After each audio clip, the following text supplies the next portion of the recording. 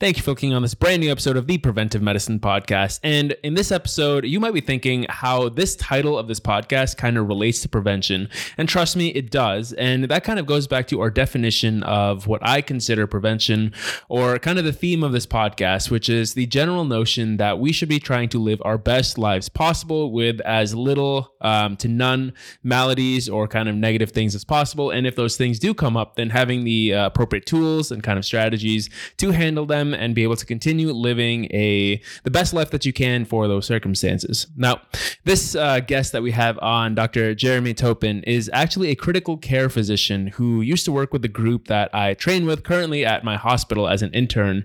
And he not necessarily retired, but he took a step back and is now still practicing as a palm crit doctor, but in a much different environment after dealing with burnout. Now, many people deal with burnout, and in this episode, we're specifically going to be talking about it within the context of medicine. We do generalize a little bit. However, I think a lot of what Dr. Topin talks about in this episode is very generalizable with regards to tips for burnout, kind of what burnout entails and how that relates to prevention. On top of that, we talk about critical care in general from a preventive side, which, yes, there is a little bit to it. And we talk about kind of what he does, work-life balance, and a lot more. So this is going to be a very interesting episode. And just a little background on Dr. Topin.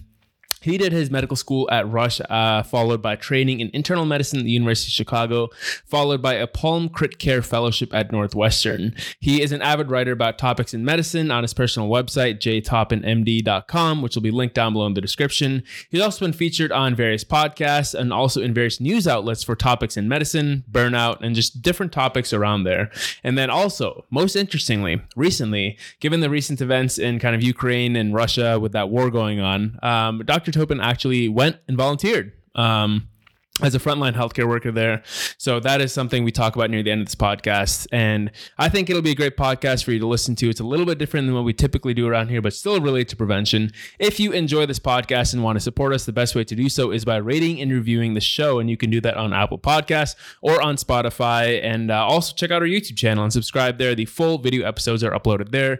And now let's get into this episode. Overcoming saber-toothed tigers and woolly mammoths, we must now face a new enemy: ourselves. With the rates of diseases such as heart disease, stroke, diabetes, depression, and many others ballooning, we must find a better solution to these modern epidemics. Welcome to the Preventive Medicine Podcast. We believe in building a foundation of health by means of prevention so that you can build the life you want and find fulfillment with no barriers. Hear from experts around the country on how to take your health into your hands. Take control and build a foundation of health for the life that you want to live.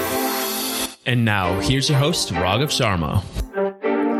Welcome back, everyone, to another brand new episode of the Preventive Medicine Podcast. In this episode, we are talking to someone who I kind of have heard about through the grapevine. The legends of him still ring in the hospital that I train at. He is a former faculty there within the critical care staff. Today, we're talking a little bit about burnout, mental health, and a little bit about his experiences as a volunteer in Ukraine. This is Dr. Jeremy Topin. He did his medical school at Rush, did his residency in internal medicine, eventually becoming a Palm Crit Care physician at the hospital that I'm training at. He's been featured in various podcasts talking about just end-of-life care, burnout, a whole bunch of different things. I'm super excited to get into it. So welcome, Dr. Topin. Thank you, Raghav. Thanks for having me on your show. Is that Topin or Topin? Sorry, I'm very bad about clarifying these things. Right, Topin. But Topin. All right, there's lots of iterations of it. Respond to pretty much anything. All right, that's essentially my motto as well. So the first question is, what led you to critical care medicine? It's not a field many choose. It's a pretty intense field. How'd you get there? Yeah, I always thought I was going to be either a family physician or med peds, take care of people from the day they're born to the day they die. And then, did my rotation kind of through the ICU at Rush as a medical student and loved it. Loved the physiology. I love the immediacy, kind of being able to see, hypothesis testing and seeing interventions and they resolve in a matter of minutes to hours as opposed to titrating antihypertensive medications, and realized maybe I was wired for a little more immediate gratification. But, when I did my residency, I just found that, again, the rotations in the ICU, both on the ped side and the adult side, the attendings there were the most dynamic. The teaching was just, kept me awake, as you're so exhausted. And that's when I started to really entertain, pursuing critical care. Briefly toyed with doing both both pediatric and adult. Realized that lifestyle's horrible, and eventually settled on adult pulmonary critical care. So did you know that it would be so intense that lead to kind of these feelings of things that you talk about these days, like burnout? No, I think the idea of burnout really didn't enter back then. I mean, it was all exciting and exhausting, but that's just the world of being a resident and a fellow. You just always assume it gets a little bit easier and a little bit less fatiguing as you kind of move up the ladder. So I think the concept of burnout really wasn't as prevalent or talked about, definitely during training. But I always thought, as you kind of get a little bit older, you can kind of do a little more pulm than critical care.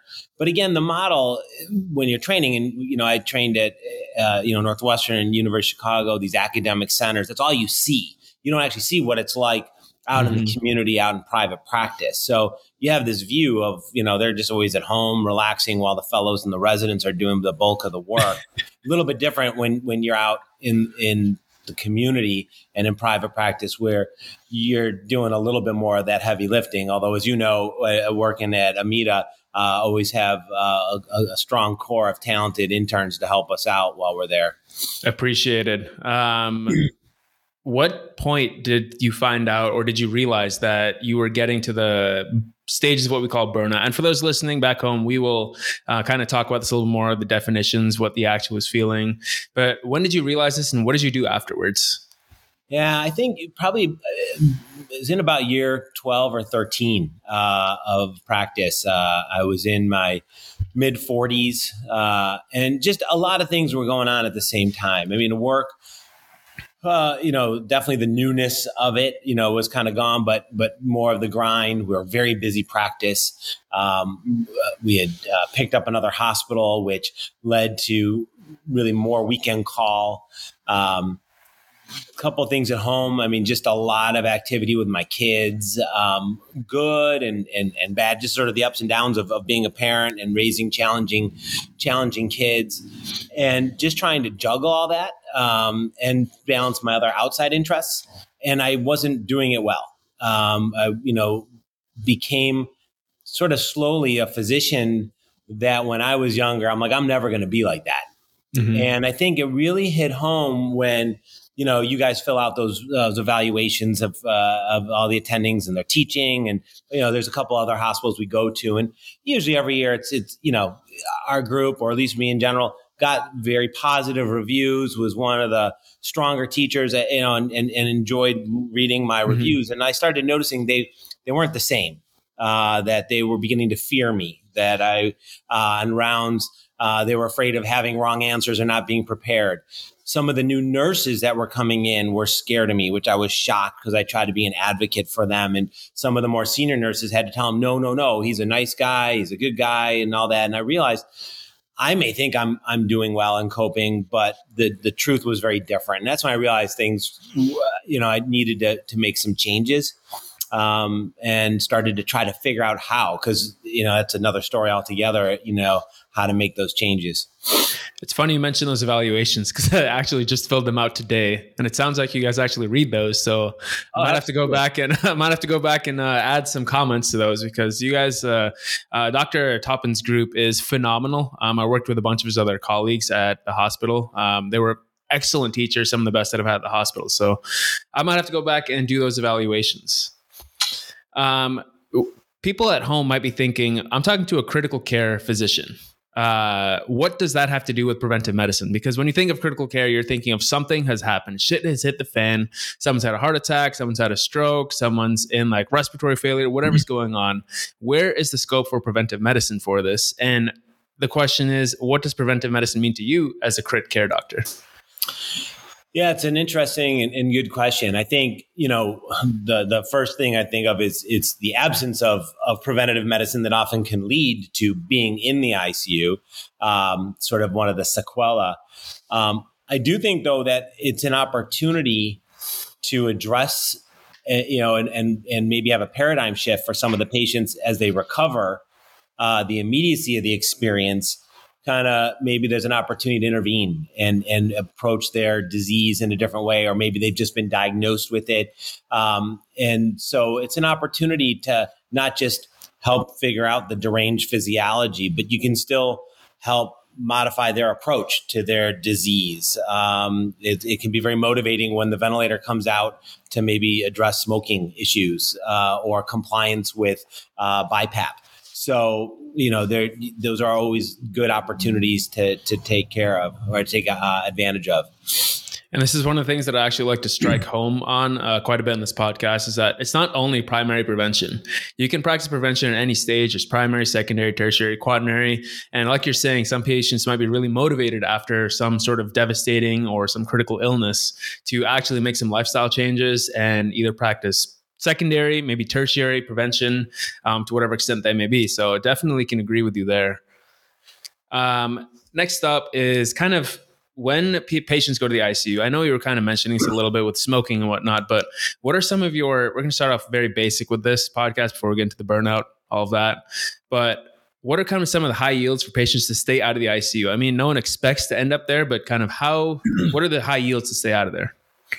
Yeah. So, again, it's sort of a unique world, right? I mean, a lot of things that happen are not necessarily preventable. It's just a consequence of,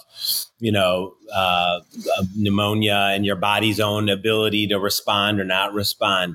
But I think with that, routine health maintenance can address some of the issues, right? Getting the pneumococcal vaccine can help prevent severe pneumococcal disease. It's not absolute, but it can reduce the risk.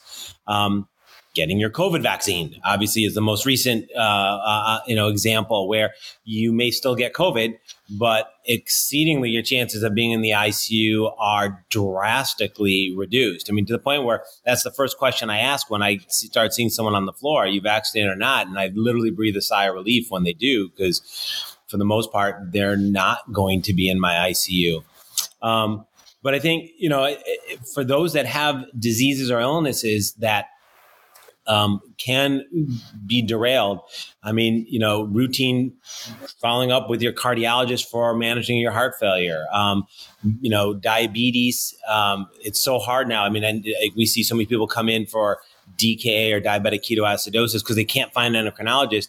Owning your disease, educating yourself about it so that you can more than just be a passive taker of the medications, but be an active, engaged in your own health. So I think that's probably the best thing, is just take an active role in your health, be interested, be curious, don't assume, ask questions, see your doctor regularly if you can. Yeah, I don't know, I'm kind of getting a little broad and so forth, but I think those are the main things. But I think even more so, once you are sick and in the hospital, having advocates for you, having family members or friends be around. You tend to be vulnerable and nervous, and it's tough to advocate for yourself when you're ill. So I think having other people to kind of help, ask the questions you may not be thinking of as you're sort of under the weather, and don't just assume everything is being done correctly. And so I think advocates when you're ill are very important too. Definitely. I think another thing to add on to that, which I've had several other guests on, including Dr. Trevick. I don't know if you ever worked with him when you were at AMITA.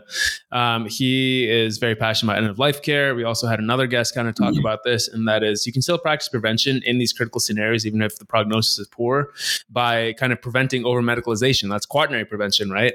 You have kind of living wills. As you can say, you can have directives of what you would want to happen, because part of preventive medicine is living a life that you want to live and kind of enjoying that in whatever capacity you can. So you want to speak to that? I know you're really passionate about that as well. Yeah, thanks for bringing that up. I definitely an interest of mine, the over medicalization of end of life. And I think, I hadn't looked at it as a preventative medicine way, but absolutely. I think we need to have discussions, earlier, more often. I mean, I'm in my early 50s and this would be the time to have them, not when you're in your 70s. I mean, what makes a life worth living, and understanding what that is for yourself or your partner or your family, so that when you get ill and there's questions about how aggressive to be, and I think can understand is that aggressive course something that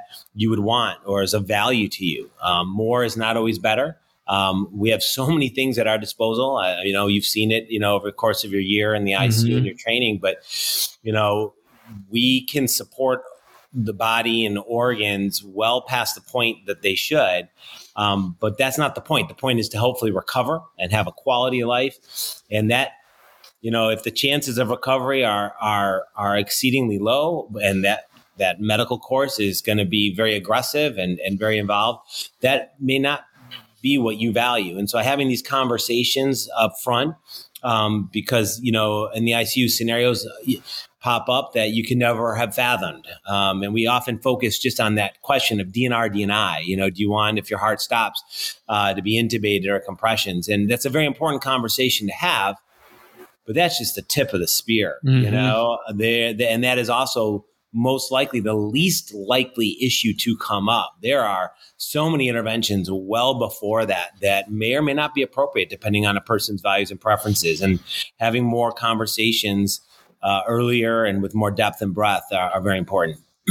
I don't want to linger on this topic too much longer. And speaking of kind of value, what people value in life and how they would want to live, what they enjoy, you talked a little bit about you noticing your mood changing and kind of the way that you interact with others changing. And we're going to start getting to the meat of kind of this topic. And one of the reasons I want to talk to you is burnout. And physicians are one of those persons or people with those careers that experience high levels of burnout. There's a lot of these charts out there that kind of rank it by specialty. Critical care is unfortunately near the top due to, as you're once again saying, there's just so much demand going on. There's just between the paperwork, the actual complexity of patient diseases, physiology, all that, there's just so much going on. What does the feeling of burnout entail? What does it actually feel like from someone who has experienced it? And how can it be potentially prevented?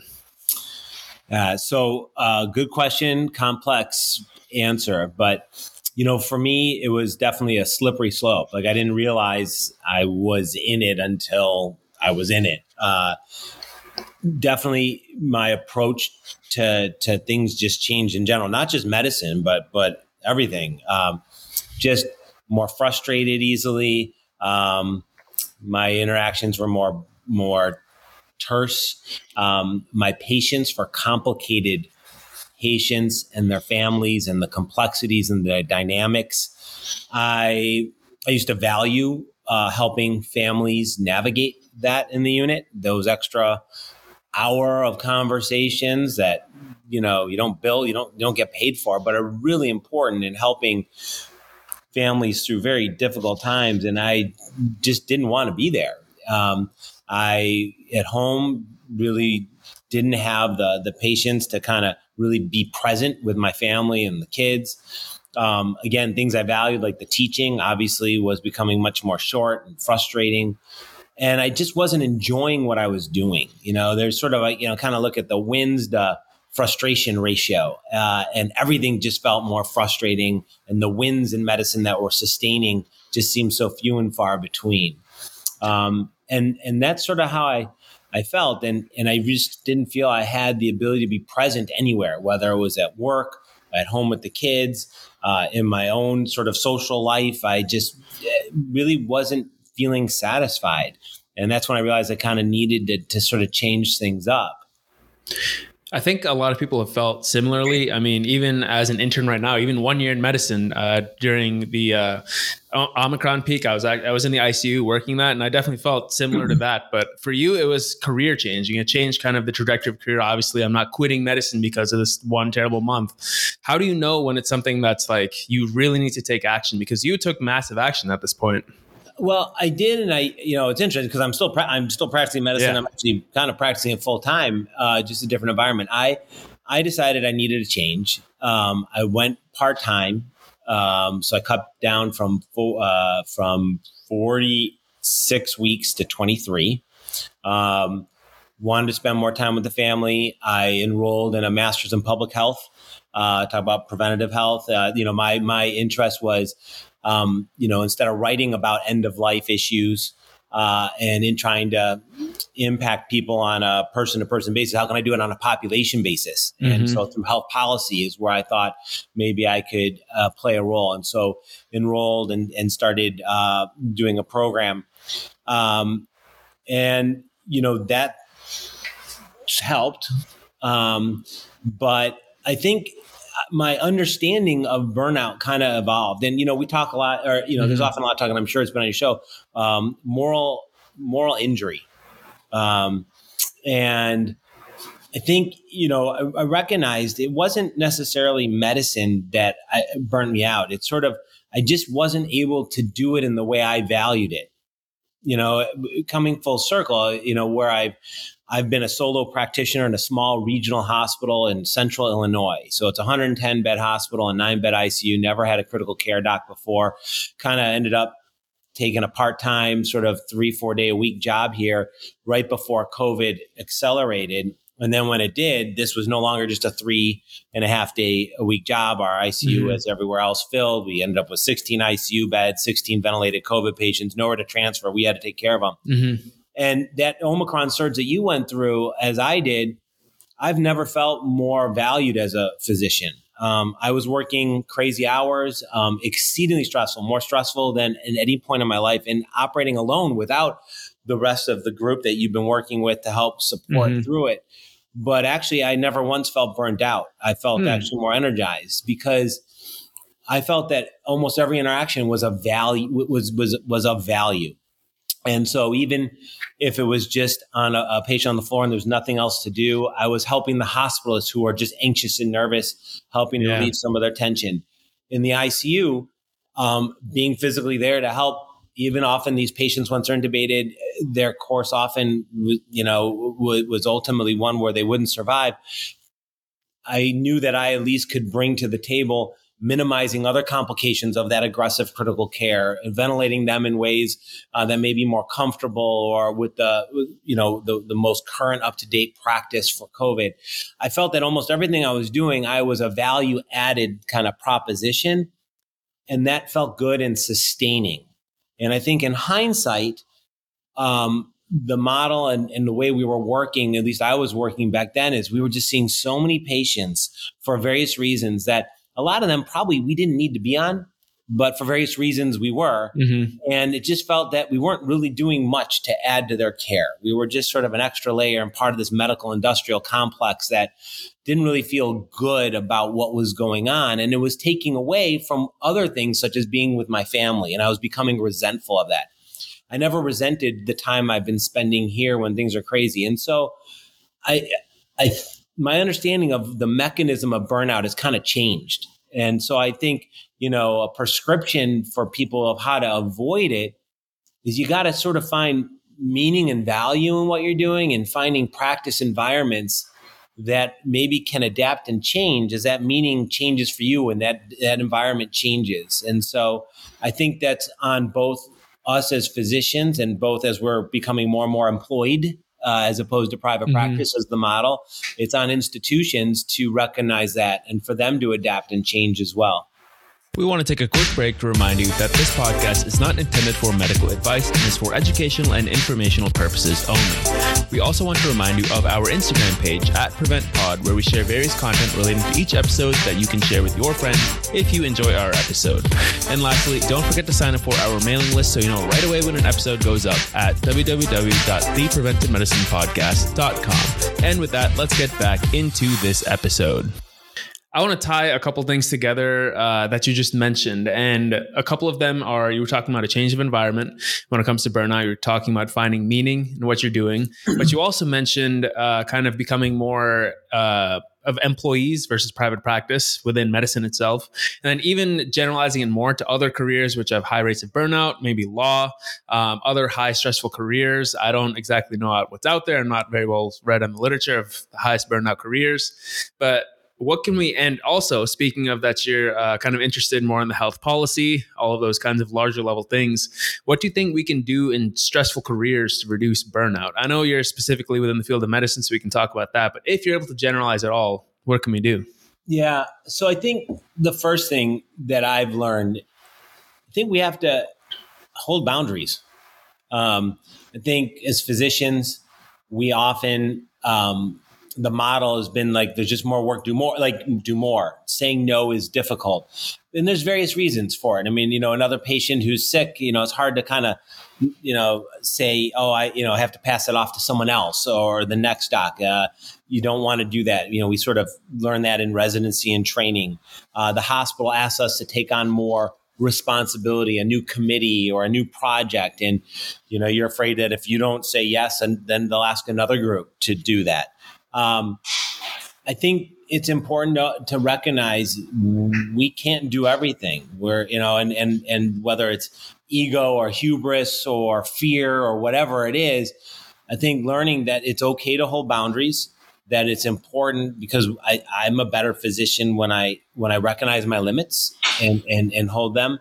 I think part of burnout is also the lack of empowerment, where you feel you have no control. And I think holding boundaries, appropriate boundaries, helps you feel you do have some control of your environment.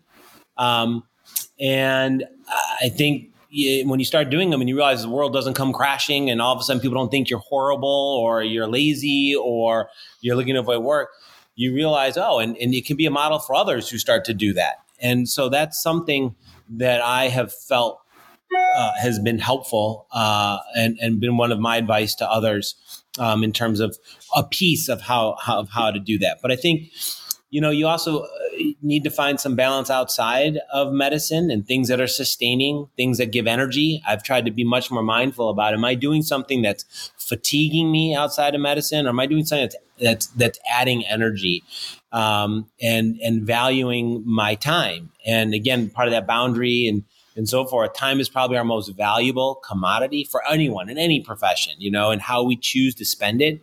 And just being more thoughtful about how I spend my time outside of medicine and making the most out of that. Definitely. I think within medicine itself, it's definitely very challenging to find those boundaries and hold those.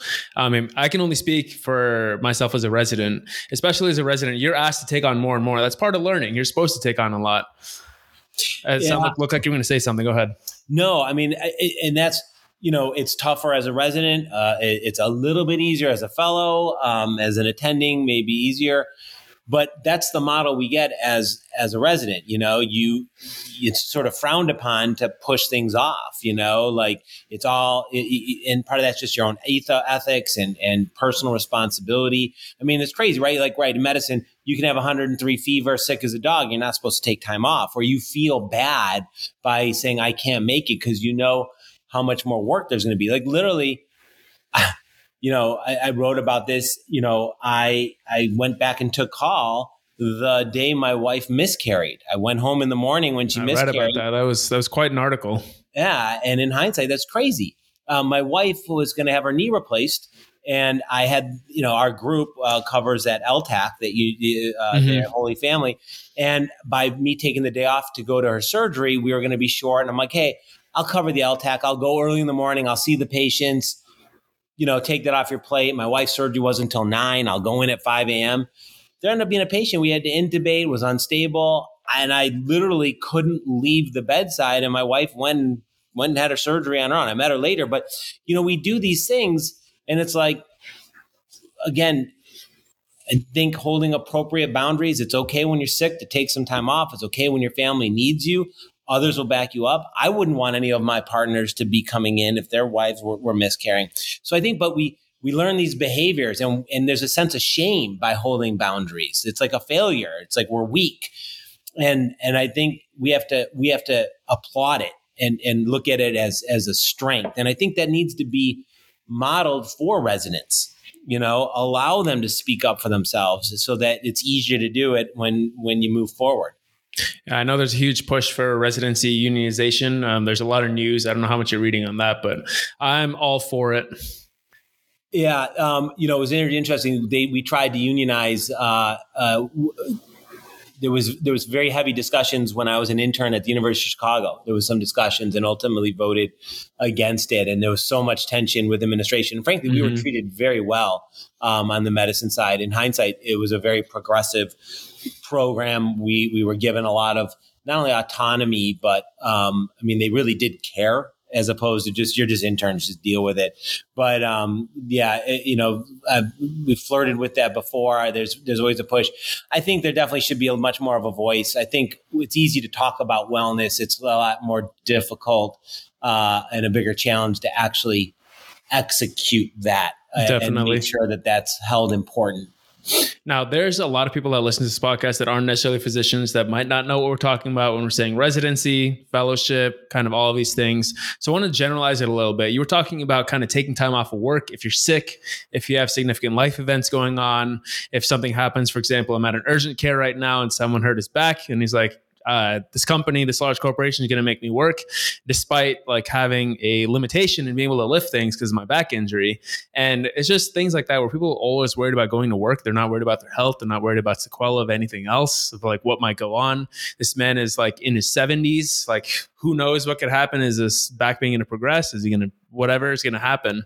And do you think that a lot of this comes from a personal level that as people, we have to set boundaries? Or do you think it's more important to set this to like kind of a policy or legislative or even company policy levels? I think it's going to be both. You'd like to think that any place of employment values their employees, values their health. A healthy employee is going to be a much more productive employee, and there are, I'm sure, and there are workplaces I think that do a better job than others. Again, as a physician, I haven't had the opportunity to have a lot of jobs outside the world of medicine, but I think it ultimately, most of these chains, right, are usually worker driven. They really have to be the ones to push to make the change. I mean, you hear about the unionization, Starbucks and Amazon, these places have actually good benefits and so forth. But obviously, there's a lot of push to,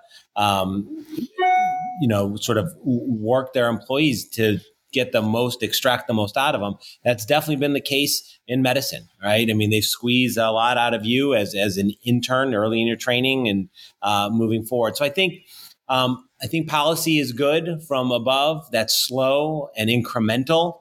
I think where it's most impactful and most personal, where it helps you as an individual, is learning to hold those boundaries. I think that is the place to start. While I think the bigger picture is going to be slower, is going to be more on a policy basis. Definitely. I know you're not a psychiatrist, so I want to tie this in a little bit to some psychiatry. Burnout is somewhat similar, some might say, with poor mental health. Not necessarily a diagnosis of like schizophrenia or anything like that, like an actual psychiatric condition, maybe more along the lines of like depressive episodes, all those kinds of things. And one of the concepts we've talked about in this podcast previously is kind of what you're talking about, which is where you find those things outside of kind of work that feed you, that don't drain your energy, what one of our guests called kind of like your flow state, quote unquote. Do you think that, number one, burnout is related to depression? I don't think too many people talk about those things interrelatedly. And then number two, kind of what are your feeding activities? I know you're an avid water polo fan. What does work-life balance look like for you? So I think to address sort of the mental health issue, I think that's huge. I mean, that is health. And so as far as relation to burnout, I think probably anxiety and depression are associated. I'm not sure which is first, chicken or the egg on that. I know that I went through a couple episodes of anxiety during that time with an episode, with my son for several weeks. Things were very heightened as we were going through a lot of trauma, and recognized what anxiety is. I hadn't had it before. I think in general, particularly amongst physicians, but in general, we don't talk about mental health enough. We don't talk about how it impacts things. I think talk about shame. There's a lot of shame in talking about it. I think if you talked about as much as you talk about how your back hurts with your neighbor or whatever, and you'd realize how many other people around are suffering the same way. You could actually share, oh yeah, this chiropractor was great for me over here. This doctor was good. We could learn kind of what's helping other people, what's working to cope, as opposed to sort of trying to cope and deal in silos. So I think that is a huge issue that we need to be more open and honest about. And then the other part of your question. But before I get to that, I'm gonna ask it again. But I want to add a quick comment in here. I think that part of the problem with burnout and these kind of the taboo about talking about mental health conditions is that kind of if someone is experiencing a depressive episode, not saying they're depressed, then they might not be able to talk about it with someone because then all of a sudden, like let's say whatever employment scenario they're in, unfortunately it may be worse in medicine. They can't say I'm feeling this way for the fear of either some sort of retribution, whatever happening, and that contributes to this feeling of being caged in, not being able to enjoy things, not getting meaningful connection. It kind of feeds into burnout. And like you're saying, it kind of sounds like the chicken and the egg where like it feeds into each other, where you can't talk to someone about it. You start feeling more alone in a sense. You stop finding meaning in things. And then you get even more into depressive episodes, panic and all these other things start setting and it kind of spirals out of control. I just wanted to add that in there. Absolutely. Absolutely. And then the second part of that question was kind of what are those activities that feed you? And for you, what does work-life balance look like? Yeah. So work life, I'm still, I think that'll, always going to struggle to figure out what work life balance is. But I things that I've learned that feed me, that sort of give me energy. A couple of things. I started doing triathlon, during the end of fellowship, out of shape, overweight, had 2 young kids, no sleep. My son didn't sleep through the night till I think he was like 5. I mean, it was just awful. I would get more sleep moonlighting than I would at home. So I ended up, I used to ride a bike a lot as a kid and ended up a friend of mine had a free bike he got from riding across Illinois and he gave it to me. And I said, I'm going to do a triathlon. And so I ended up doing some triathlons and ended up after a few years kind of moving up to doing some iron distance ones. And I found that from a mental health standpoint, long runs, long bike rides, swimming in the morning was centering. I mean, I don't do yoga, I don't do meditation, but I think it probably has a very similar impact for me. The days that I would miss my morning workout, I was a lot more scatterbrained at work. I had a lot more trouble adapting to the curveballs that are always going on in the ICU versus when I would get that run or swim in the morning, I just was, whether it's flow or what, I was able to take things more in stride. And so I realized and recognized that exercise in some capacity was important for my health. And that's been kind of one of the things that's continued to center me. The water polo, I played in college and thought I kind of gave that up. And then through, a fluke, ended up playing on a master's team at the age of 35 with a bunch of 23-year-olds and have since played with them for over 10 years. And unfortunately, COVID, our team is sort of disbanded. But one, I just love the sport and love the team part, right? I was missing that with the long distance sort of training. That's all solo and alone. But being part of a team and working and building on something together and playing off of each other, that was very fulfilling and sustaining. And got to really know these guys, and it became a combination: exercise, team, friends, all kind of blended together. And then I was even able to bring my son into it quite a bit as he grew up and started to play water polo, and they were able to be kind of older brothers to him. So trying to bring the family. So exercise in that way, sort of being part of a team. And then concerts, music, live music to me is very energizing. It's been, that's been one of the most devastating parts of COVID, the absence of being able to go to a concert and just sort of, smaller venues, not big ones, but just being able to listen to live music. It could be 1 a.m. and I'm just sort of, jazzed and the whole week just sort of pumped up from it. So those are things I found to be very sustaining, trying to still incorporate. And the balance is, I don't think at any point I don't think in my life I've ever have truly found balance, but I think trying to recognize what's out of balance and trying to correct it is important, and just when my family needs me and things are more there, I need to step away from work for a little bit. And I found a work environment that understands that and is willing to do that. And I don't take advantage of it. When I need to start exercising a little more, focus, my wife understands, and we sort of have learned as a family how to navigate the changes, because what I need now versus what my family needs now in 6 months, I've learned no way to predict. So that's an ever evolving challenge. Just to throw my 2 cents in here, I know you're the featured guest here, but I think one of the things that you touch on here is that people always struggle to find balance in their lives. There's just so many different variables that life throws our way. We don't really know what's coming tomorrow, the day after. We don't know what situation is going to be in front of us.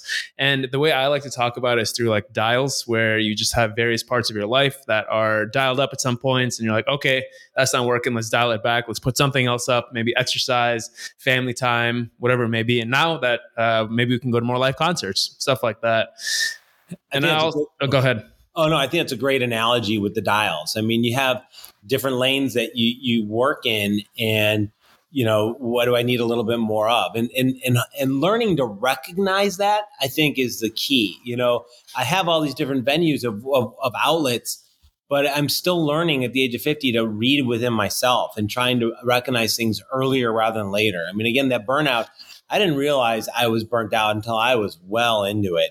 Mm-hmm. And trying to just self-monitor and be more self-aware is a skill I think a lot of us need to work on, as we're just so busy going through our day. When do you have that time to just sort of do an internal monitoring of yourself? And why did I get angry a little bit quicker today than not? Or why am I feeling more frustrated? And, when do you have time to be reflective? And trying to incorporate that's really important. Exactly. And the other thing that I want to add is that I think that exercise specifically is one of the things that helps us do that, because it gives you some aspect of control. This is something that I can do on my own time for myself, or whatever reason that might be. And this is one of the things that we also kind of stress in this podcast, that exercise is not just weight loss. We're not just talking about calories here. Sure, exercise is great for preventive medicine, for reducing various comorbidities, whatever it may be. It can help with weight loss, mostly for maintenance, but it is so much more than that. It helps you get kind of a sense of control, because you can do some part of your life. It gives you some place to center yourself. It improves your mental health. It can help reduce symptoms of burnout, as we've been discussing on this. That's just something that I want to hit home over and over, because unfortunately we have this idea of exercise in our society where you exercise to get in shape, and that's all you do. That is like the sole reason for exercise. And obviously, you as an example of, I'm sure you're doing for exercise as well to be healthier, because you mentioned you're overweight, but it's definitely provided you a lot of other benefits.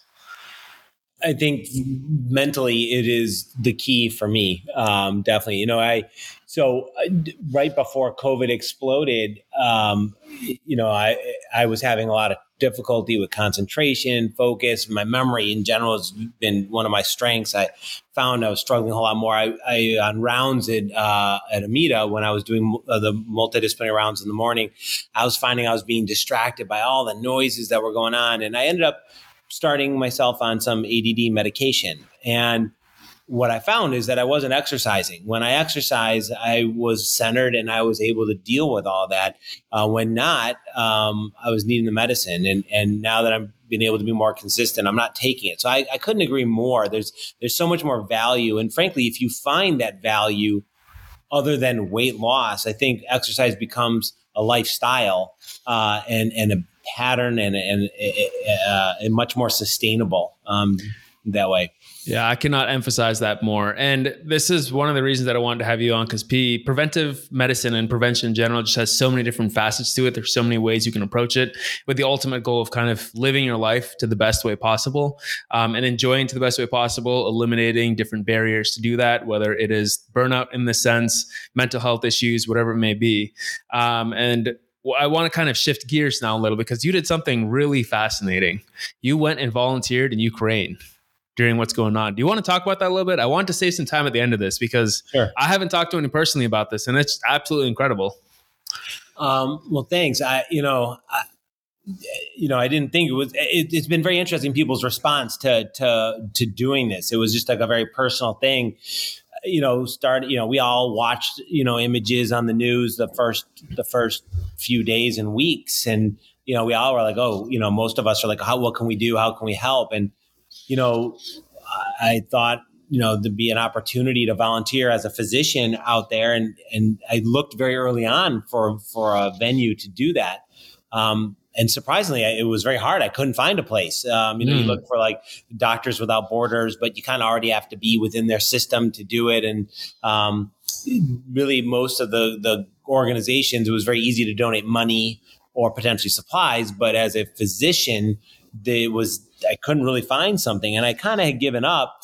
But on social media, I saw some physicians who were tweeting about their experience working with an organization, SSF, Rescuers Without Frontiers. And it's a French Israeli organization. And I reached out to them and they connected me and eventually was able to kind of get vetted through their system and was able to make it work. So, it was just something, that I just wanted to do more than just sort of send money. I just kind of almost just felt the call to action. And so I didn't really know what to expect, but was able to go with a very good friend, a nurse practitioner. We kind of went through it together, and again, trying to describe it, it was a good experience. I'm really glad I did it. Not really a good sense of closure afterwards. I mean, we go in for a week, left, and still the same issues there. I think a lot of mission trips that people do, you go as a group, it's like a week of surgeries or a week of a clinic being opened up, you stack, rack, and pack the local population to come in. And when you're done, you all leave as a group and there's a sense of accomplishment. This is a little different. This is a long haul and still struggling with kind of how to continue to support things. But, I feel I do have a much better understanding of what's going on with the refugees after having been there in person.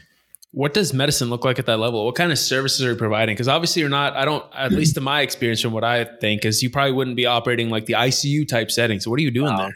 So just really quickly, the setting where I volunteered, it was a medical tent just across the border from Ukraine to Poland. So it's a town called Medica. It's a nothing town. It's got a bus stop. And so what happens is the train in Ukraine lets people off at that border area there. They cross from Ukraine to Poland and they catch the bus in Medica. So the little tent city has popped up there. It's one of the higher volume, at least initially, it was one of the higher volumes of Ukrainian refugees. And really, it's an urgent care tent. I mean, people coming through very early on, people were cold. They'd been in line for hours. We were a little bit later, a little bit warmer when I went. But for the most part, it's like an urgent care visit. People there, a lot of people wanted their blood pressure checked. A lot of anxiety. A lot of people want anxiety medication, a lot of viral, upper respiratory. I'm sure COVID, although we didn't really test for it there. So that's the bulk of what we're doing, or just getting medications for people that were out, and trying to bridge them to hopefully their next location. So kind of pretty basic, but really important, nothing sexy. This is not like frontline. There's no bombs, there's no artillery, there's no bleeding or whatever. I mean, it's not a movie, is what you're saying. No, which is interesting because there's a couple of docs there that are like looking for going across and more action. And I think, that's great. There's a lot of different reasons to go and a lot of figuring out where your skill set works. I definitely wasn't using my critical care skills. I was just using my doctor skills. But that's kind of what it looked like for us. Definitely. That was just kind of my curiosity. I wanted to ask you a little bit about that because firsthand account. So thank you so much for doing that. I think that's personally very inspiring.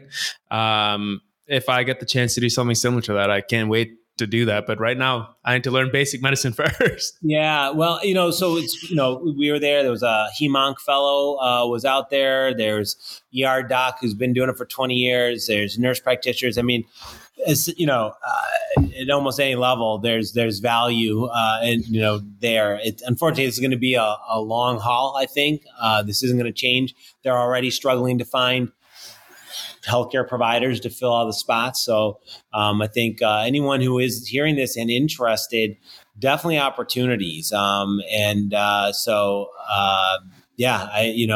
Shouldn't let just being what you're 9 months into your training be necessarily a barrier. I'm not sure Amita let you go, but again, it's not very high level. It's just caring and listening and trying to problem solve, which at this level skill we all can do.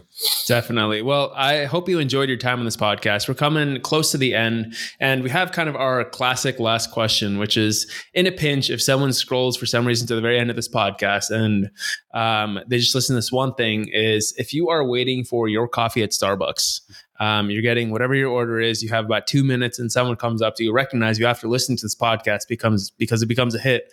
They ask you, how do I get healthy? What do you tell them in 2 minutes? 2 minutes. Wow. All right.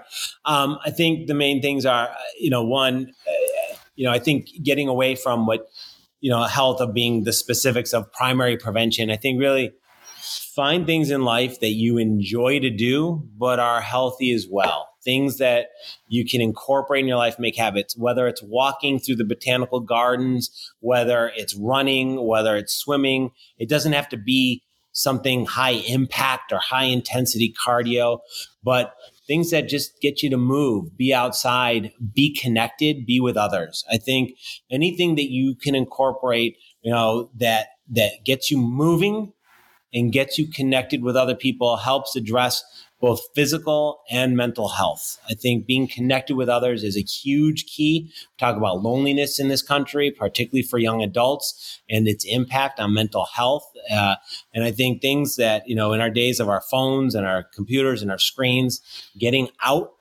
into the world, nature, the more activity, the more connectivity, the better we're going to be. And I think that would be my biggest push, and making time and holding boundaries from our work life or the rest of our life to make time for that would be my recommendation.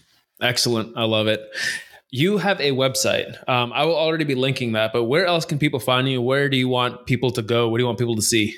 Oh, thanks. I have a website. I probably need to update it. Topin. Yeah, the last article was in 2020. I'm looking forward to some more writing.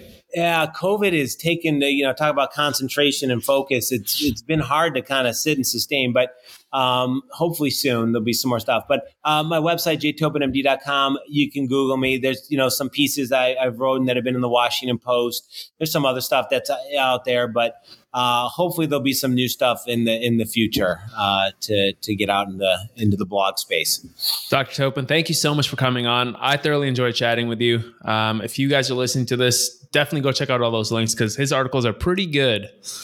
Well, thank you so much for having me on your podcast. This has been a privilege to be here. Thanks, and good luck with the rest of your intern year and finally getting into PMR, which is, I know, the payoff at the end of that. So. Absolutely. Can't wait for it. All right. Take care.